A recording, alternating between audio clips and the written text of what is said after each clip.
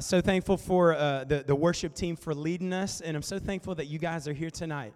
I said this last week, but I know there's a lot of other places that you could be, and so the fact that you would choose to come and worship and to study the Word, I'm just encouraged by that. Hey, if you have your Bible, go ahead and open it up to the letter, the book that we call 1 Thessalonians. 1 Thessalonians.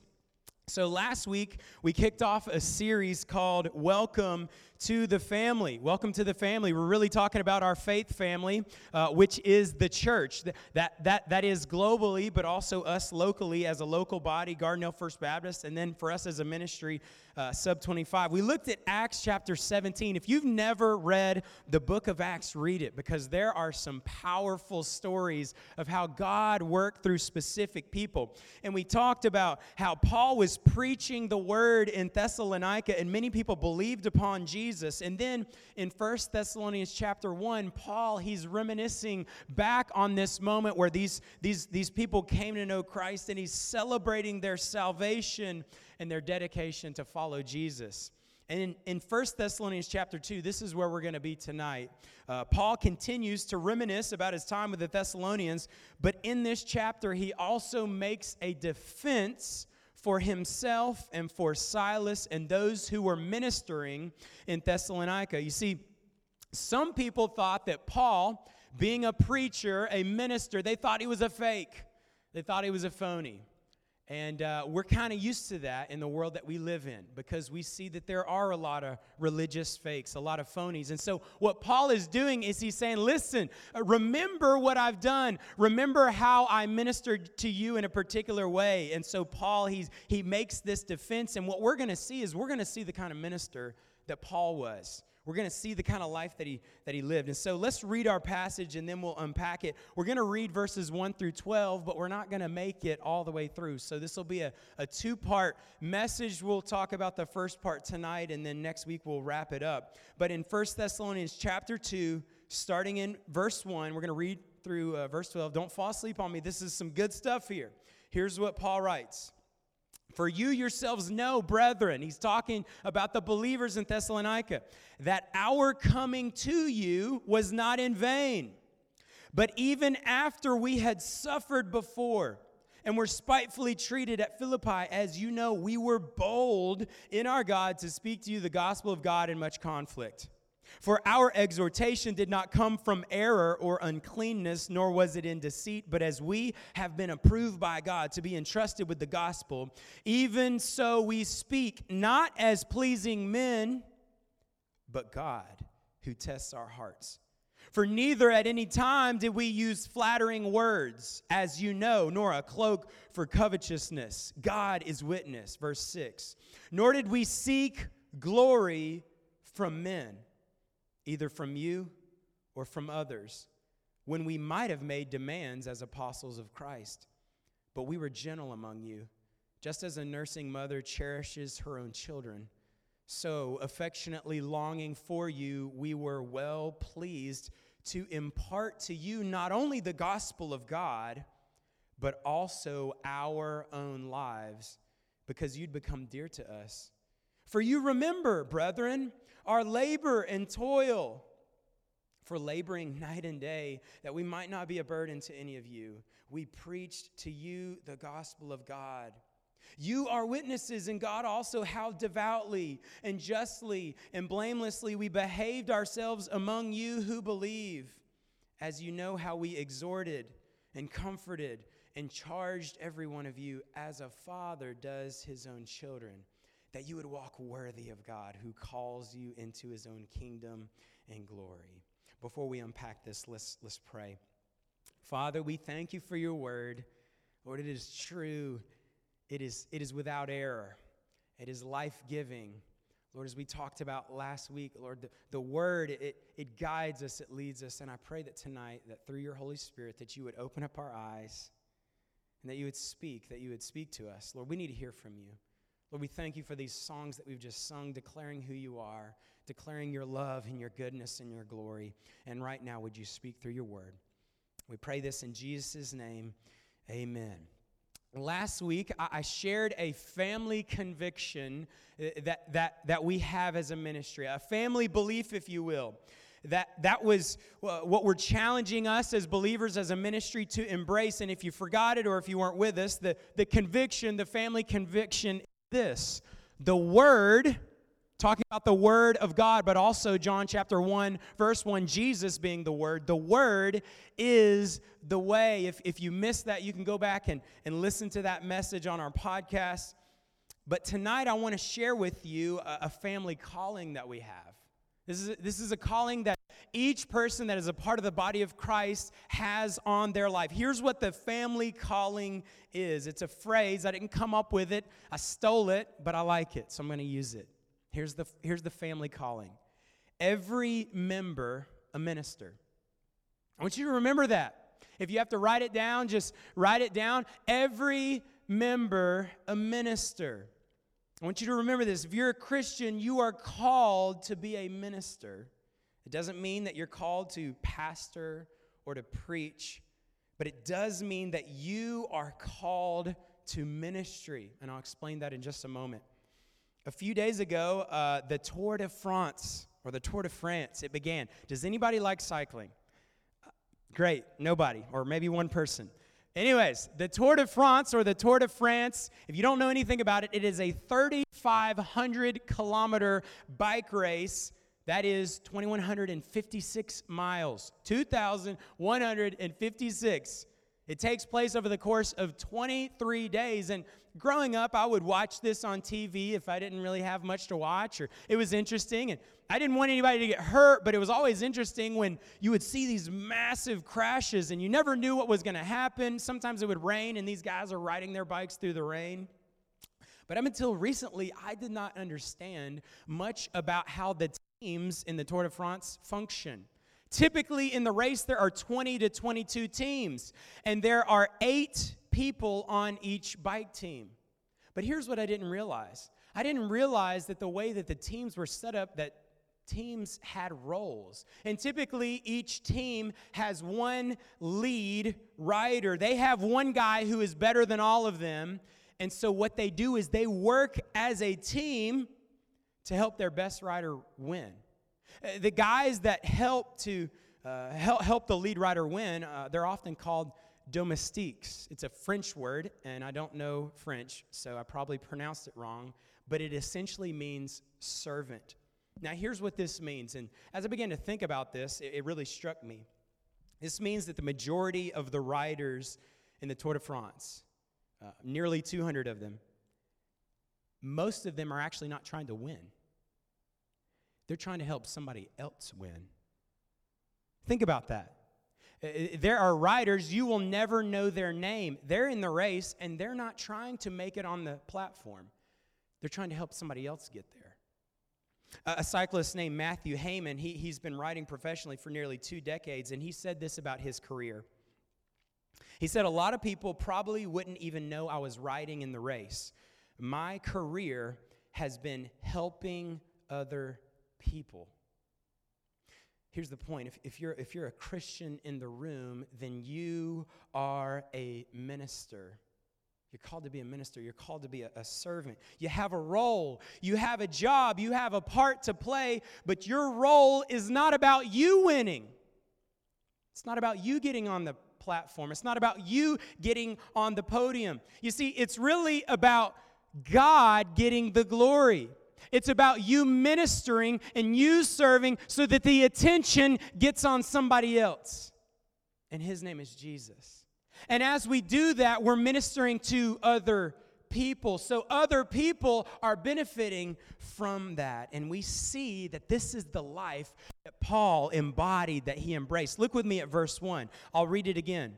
For you yourselves know, brethren, the Thessalonian believers, that your lives have been changed by Jesus. You know that our coming to you was not in vain. Paul is telling the Thessalonian believers that their time with them, it was not pointless. It was not worthless. It had significance. I love what Paul says in 1 Corinthians chapter 15, verse 58. He says, therefore, my beloved brothers, be steadfast, immovable, always abounding in the work of the Lord, knowing that in the Lord your labor is not in vain. Paul can say, hey, it was not in vain because he knew that he was laboring in the Lord. He was serving for the Lord. He was serving for God's glory. He was preaching the word that does not return void. It does what it sets out to do. He was working for God. And Paul and Silas's time with the Thessalonians, it was not in vain because they were being obedient to what God had called them to do, the calling that God had on their life.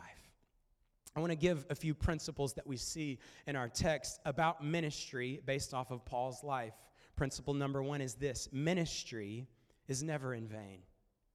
Ministry is never in vain. First off, what do I mean by ministry?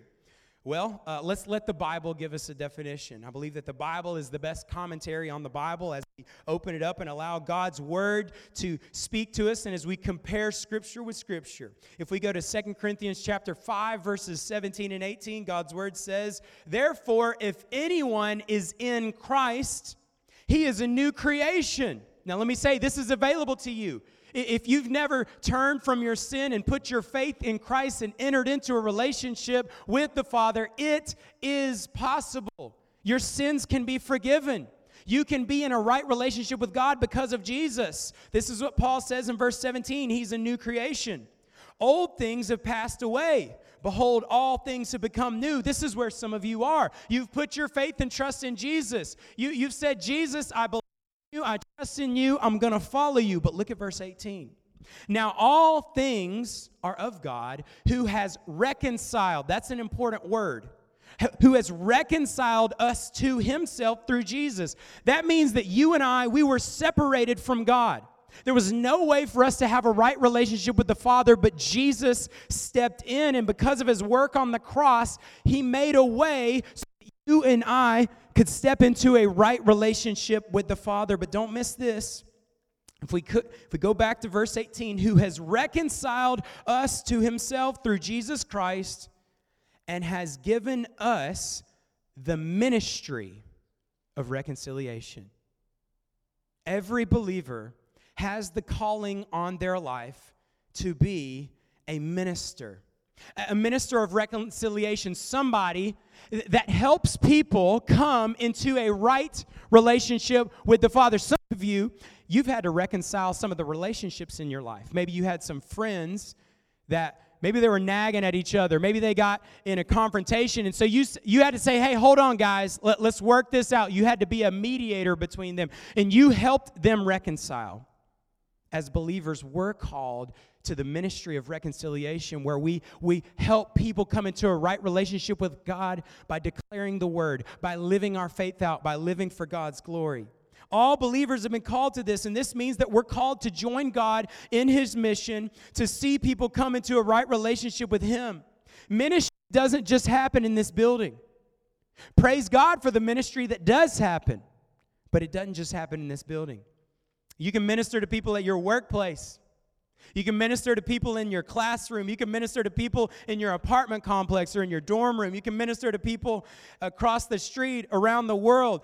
Don't miss this. Anywhere you are is a place where ministry can happen. Anywhere you are is a place where ministry can happen. Each and every day, God gives us opportunities to meet the needs of people, to point them to the one true God. Ministry that involves a person living in obedience to God's word and for his glory is never in vain. This is how Paul and Silas ministered, and as verse 1 says, it wasn't in vain. Unfortunately, though, if we were honest and we looked at some of our lives, we would see that there are many vain things that we've given our life to. And when I say vain, I'm talking about pointless, worthless things. We spend countless hours on social media, countless hours watching Netflix or YouTube videos.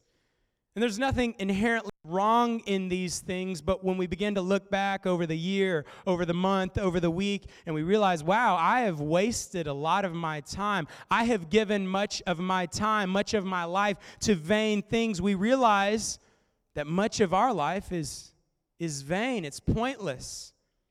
But know this, it's also possible for you to spend your entire time in college, to have a 4.0 GPA, and much of it still be in vain.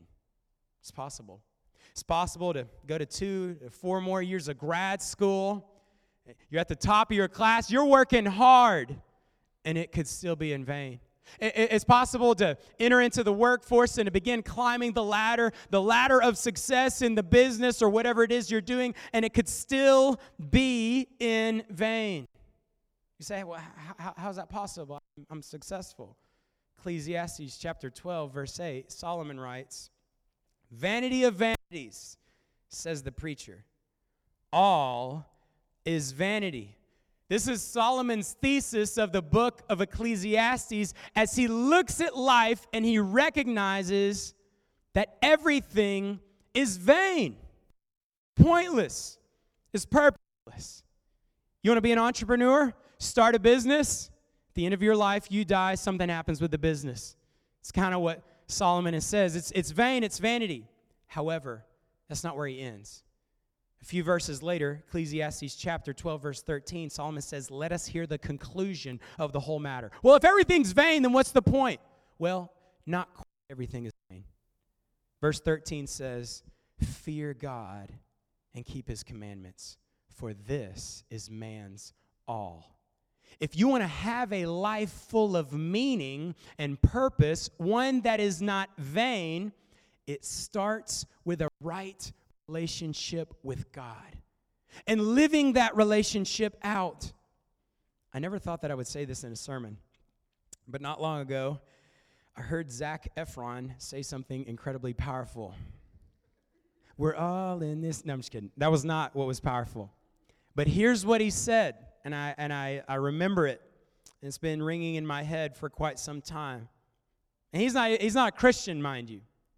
Success without purpose is basically meaningless. Think about that. Success without purpose is basically meaningless. This is somebody who's not a Christian, who has recognized that in this world you could have success, but without purpose, it's basically meaningless. As Christians, we recognize where our purpose is rooted, and it's not rooted out there. It's rooted in the Word of God. God has created you to be in a relationship with Him. We said this last week, but your purpose is to know God, to love Him, and to help others understand who He is, to bring glory to His name. This means that you could be the most successful doctor in the world, and yet your life is still vain. You could be the greatest businessman, businesswoman that ever lived, and yet it is vain.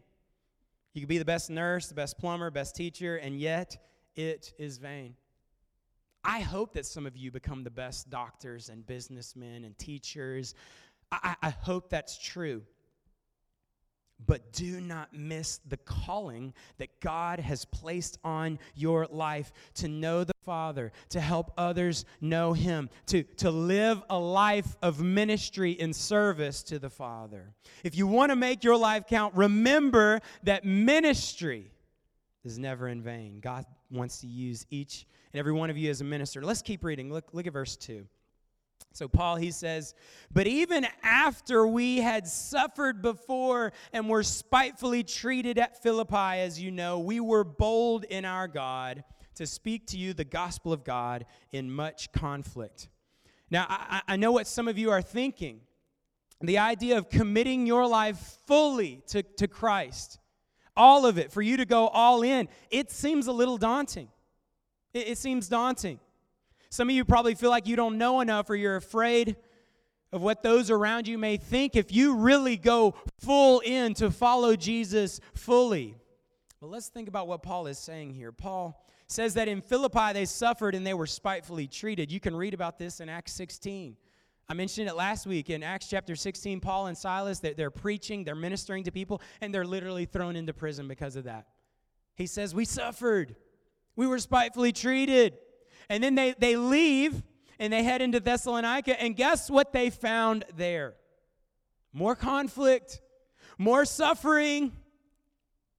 This is not one of my points, but we could also say that ministry, or a life devoted to serving the Lord and serving others, it leads to suffering. But this is the life that Paul and Silas embraced. Anybody want to sign up for that? Typically, people don't want to sign up for suffering, but if we're going to embrace the calling that God has on our life, and if we're looking at this passage as an example of what it looks like to minister, then suffering awaits us. But don't miss what Paul says in the middle of verse 2. He says, we were bold in our God. Paul and Silas were not bold in their own strength. They didn't dig deep within. That's kind of what the world would say. Hey, it's in you. You just got to look deep enough.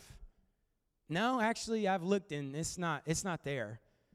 Scripture would say that deep down within is a wicked heart. I don't want you to see the wickedness of my heart. There's parts of my heart that, again, I don't even fully understand, but God does. And God's word says that it is deceitful. Who can know it? But he can. But what we see is that Paul and Silas, that they were not bold in their own strength. They were bold in God. God supplied the strength that they needed. God supplied everything they needed to fulfill what he had called them to fulfill. So principle number 2 is this: ministry requires boldness. Requires boldness. Ministry requires boldness, but as we just saw, we are not bold in ourselves. We are bold in God. If you feel too inadequate, too weak, too incompetent to be used by God, you're actually a great candidate. Some of you right now, you feel like, man, God can't use me. I'm working at this job. Don't even really like the job. I don't know much about the Bible. Yes, I believe in Jesus. Yes, my life has been changed by him, but people are probably going to ask me questions I don't know the answer to. God can use you. You feel too weak, God can use you. Ephesians chapter 6, verse 17 and 18. Paul shared a prayer request. You want to know what his prayer request was? Look at verse 17 and 18, or 19 and 20. Verse 19 says, and for me, he says, hey, for me, I want you to pray, but here's what I want you to pray for me about. That utterance may be given to me, that I may open my mouth boldly to make known the mystery of the gospel, for which I am an ambassador in chains, that I may speak boldly as I ought to speak. Paul, he was asking people to pray for me. Pray that I have boldness. We think that Paul was this incredible guy, and he did great things for God, but he was just a man. He was just a man who was bold in God. Not in his own strength. He knew his inadequacies. Not inadequacies. That's a strange word. He knew his inadequacies. He knew his weaknesses. And that's where some of us are. But Paul would say in 2 Corinthians 12:9, he said, Christ's strength is made perfect in weakness. Anybody weak? It's a great opportunity to experience Christ's strength in you. It could be that God has you in a weak position so that he can reveal parts of you that he could not otherwise reveal to you. When we're weak, oftentimes we complain, but God's word says, in our weakness, his strength is made perfect. You want to experience Christ's perfect strength? Then if you feel weak right now, you're in a great opportunity to experience that. Paul was bold in God. He was bold in God. He wasn't leaning on himself. A few weeks ago, I needed to wash the cars, and I asked my oldest son. He's 2.5. I'm not sure if he left yet or not, so I won't say his name because he might start talking back to me. But my oldest son, he's 2.5. I said, hey, buddy, we're going to go wash the cars.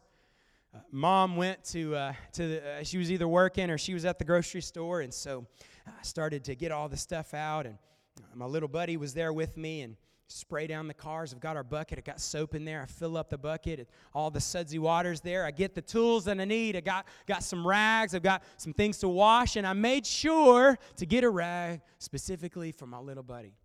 I said, all right, bud, here's what we're going to do. We're gonna wash the car. Hey, showed him the rag. Hey, here's what I want you to do. I want you to take this, and we're going to go to the side of the vehicle, and we're going to wash it like that. Showed him how to do it. I was right there with him. He begins to do that. We begin to wash. He sees me spraying the vehicle off, and now he wants to spray it, and so now he's spraying it. And before too long, a few minutes go by, and next thing, the rag's on the ground. He's playing with the bubbles in the water. He's over here doing something, and the rag is now dirty. You can see how this would go, and I continue to do the work. Well, when Mama got home, guess what my son said?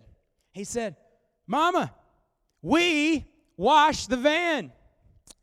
Yeah, buddy, we washed the van. But I think that we all understand that there was really one person that was washing the van, and it was Dad. Now, sure, I showed him what to do. There were things that he did. I could kind of help guide him a little bit along the way, but I was really the one who showed him how to do this. I simply invited him to join me, and I gave him what he needed to do, what I asked him to do. When we say yes to the calling that God has placed on our life, we have to understand that we are incapable of fulfilling that task. If I would have said to my son, all right, there you go. I'm going to go inside. I'm going to watch some Netflix. Hey, let me know when you got it done. We all know that nothing would have gotten done. But I invited him to join me in my mission to clean the car. And God is inviting you, and he's inviting me to take part in his mission to see that a world would come into a right relationship with him. But we have to understand that it's not our own strength to fulfill the task. We need to be bold in God. We need to lean into what he's doing. We need to rest in his strength. We need to be obedient to what he is asking us to do. We cannot change somebody's life, but he can. We cannot save somebody, but he can. We cannot spiritually open blind eyes, but he can. We cannot rescue someone from spiritual darkness, but he can. Don't miss this. God will give us what we need to fulfill what he asks of us. In the same way as I said, hey, buddy, here's your rag. Here's what you need to do. He just needed to be obedient to me. I invited him to take part in what was going on. And God is inviting you. He's inviting me to take part in what he's doing. And Paul and Silas said yes to that. And they weren't bold in their own strength. They weren't leading in their own abilities. They were leaning in God's. And they were allowing God to do what they could not do. And that is why they could be bold. Because the power wasn't in them.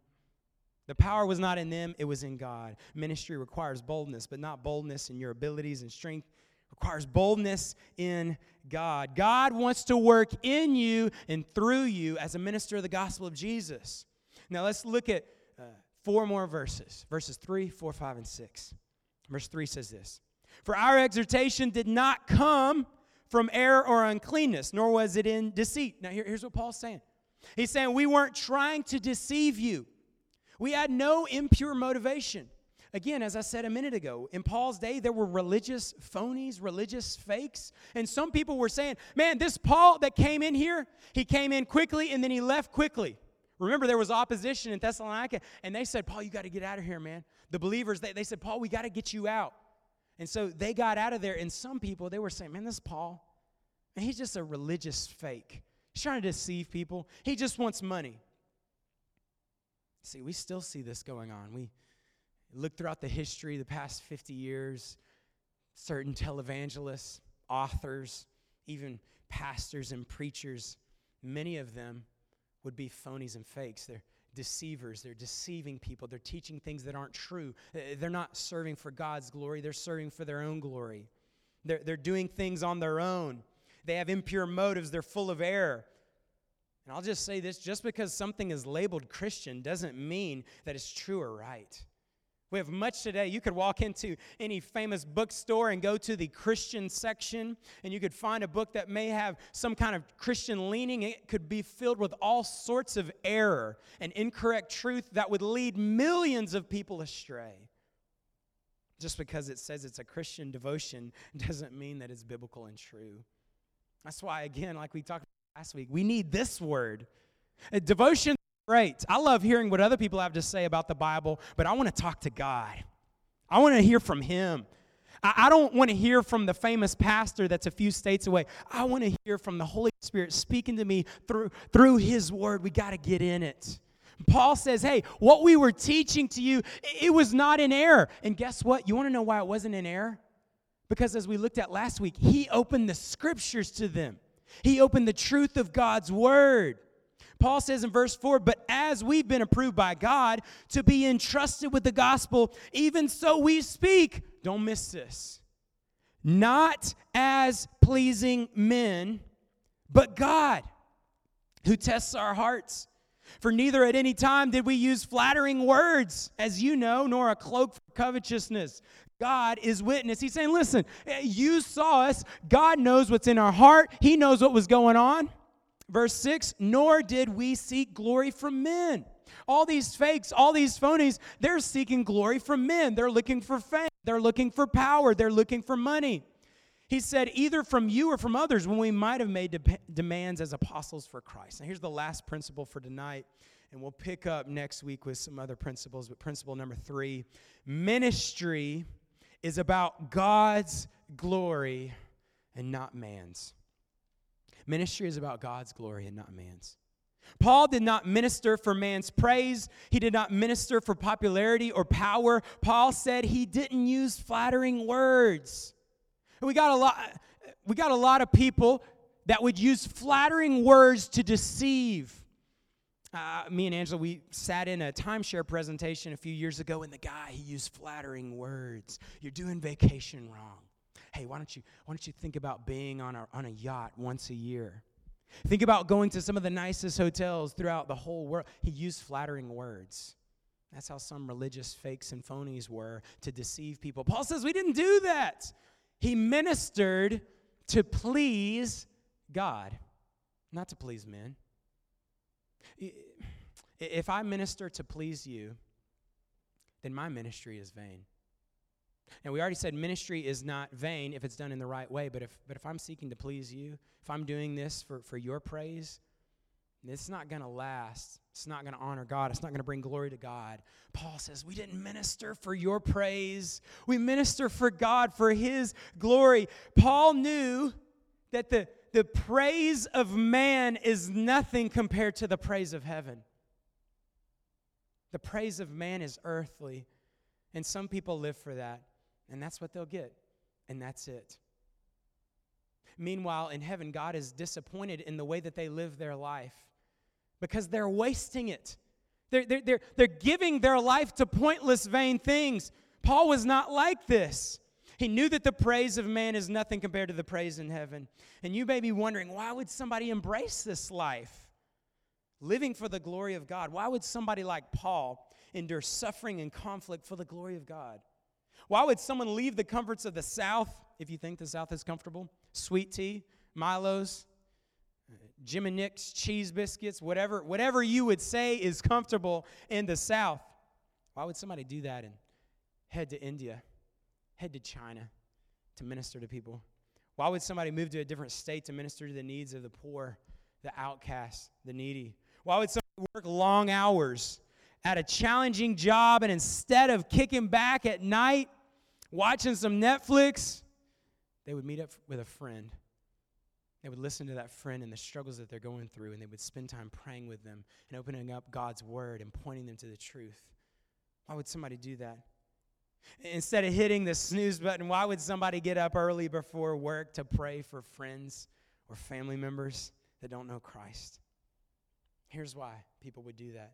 Philippians chapter 3, verse 7 through 11. This tells us why Paul did what he did. Verse 7, but what things were gained to me, talking about his former life, which his former life was actually pretty good. He had it made. He says, what things were gained to me, these I have counted loss for Christ. Verse 8, yet indeed, I also count all things lost for the excellence of the knowledge of Christ Jesus my Lord, for whom I have suffered the loss of all things, and count them as rubbish that I may gain Christ. It's interesting that Paul did not experience suffering before Christ, had a good life, and now he experiences Christ and he suffers for his behalf, and he says, this life is better. The suffering with Christ is better than the lack of suffering that I had when I did not know Christ. And the life that I now have, man, I live it for God's glory. I live it for Him. Verse 9 says, and be found in Him, not having my own righteousness, which is from the law, but that which is through faith in Christ, the righteousness which is from God by faith, that I may know Him and the power of His resurrection, the fellowship of His sufferings, being conformed to His death, if by any means I may attain to the resurrection from the dead. If I can paraphrase this, if I can put it in a shorter statement, nothing compares to knowing Christ and living for Him. Nothing. Nothing. Jesus said in John chapter 10, verse 10, he said, I've come that they may have life and that they may have it more abundantly. Do you have that life? The abundant life does not consist of the things of this world. It does not come from the world. It comes from living for the praise of the Father.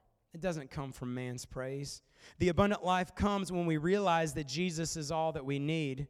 The abundant life comes when we stop living for ourselves and our glory, and we begin to live for the glory of God. Ministry is about God's glory. It's not man's. Every member, a minister. If you are a part of the church, if you are a Christian, you're called to be a minister. And for us as a ministry, as a faith family, what we're saying is, hey, every man a minister. If you're a believer, you have a role. You have a job to play. Every man a minister. If you would, bow your head.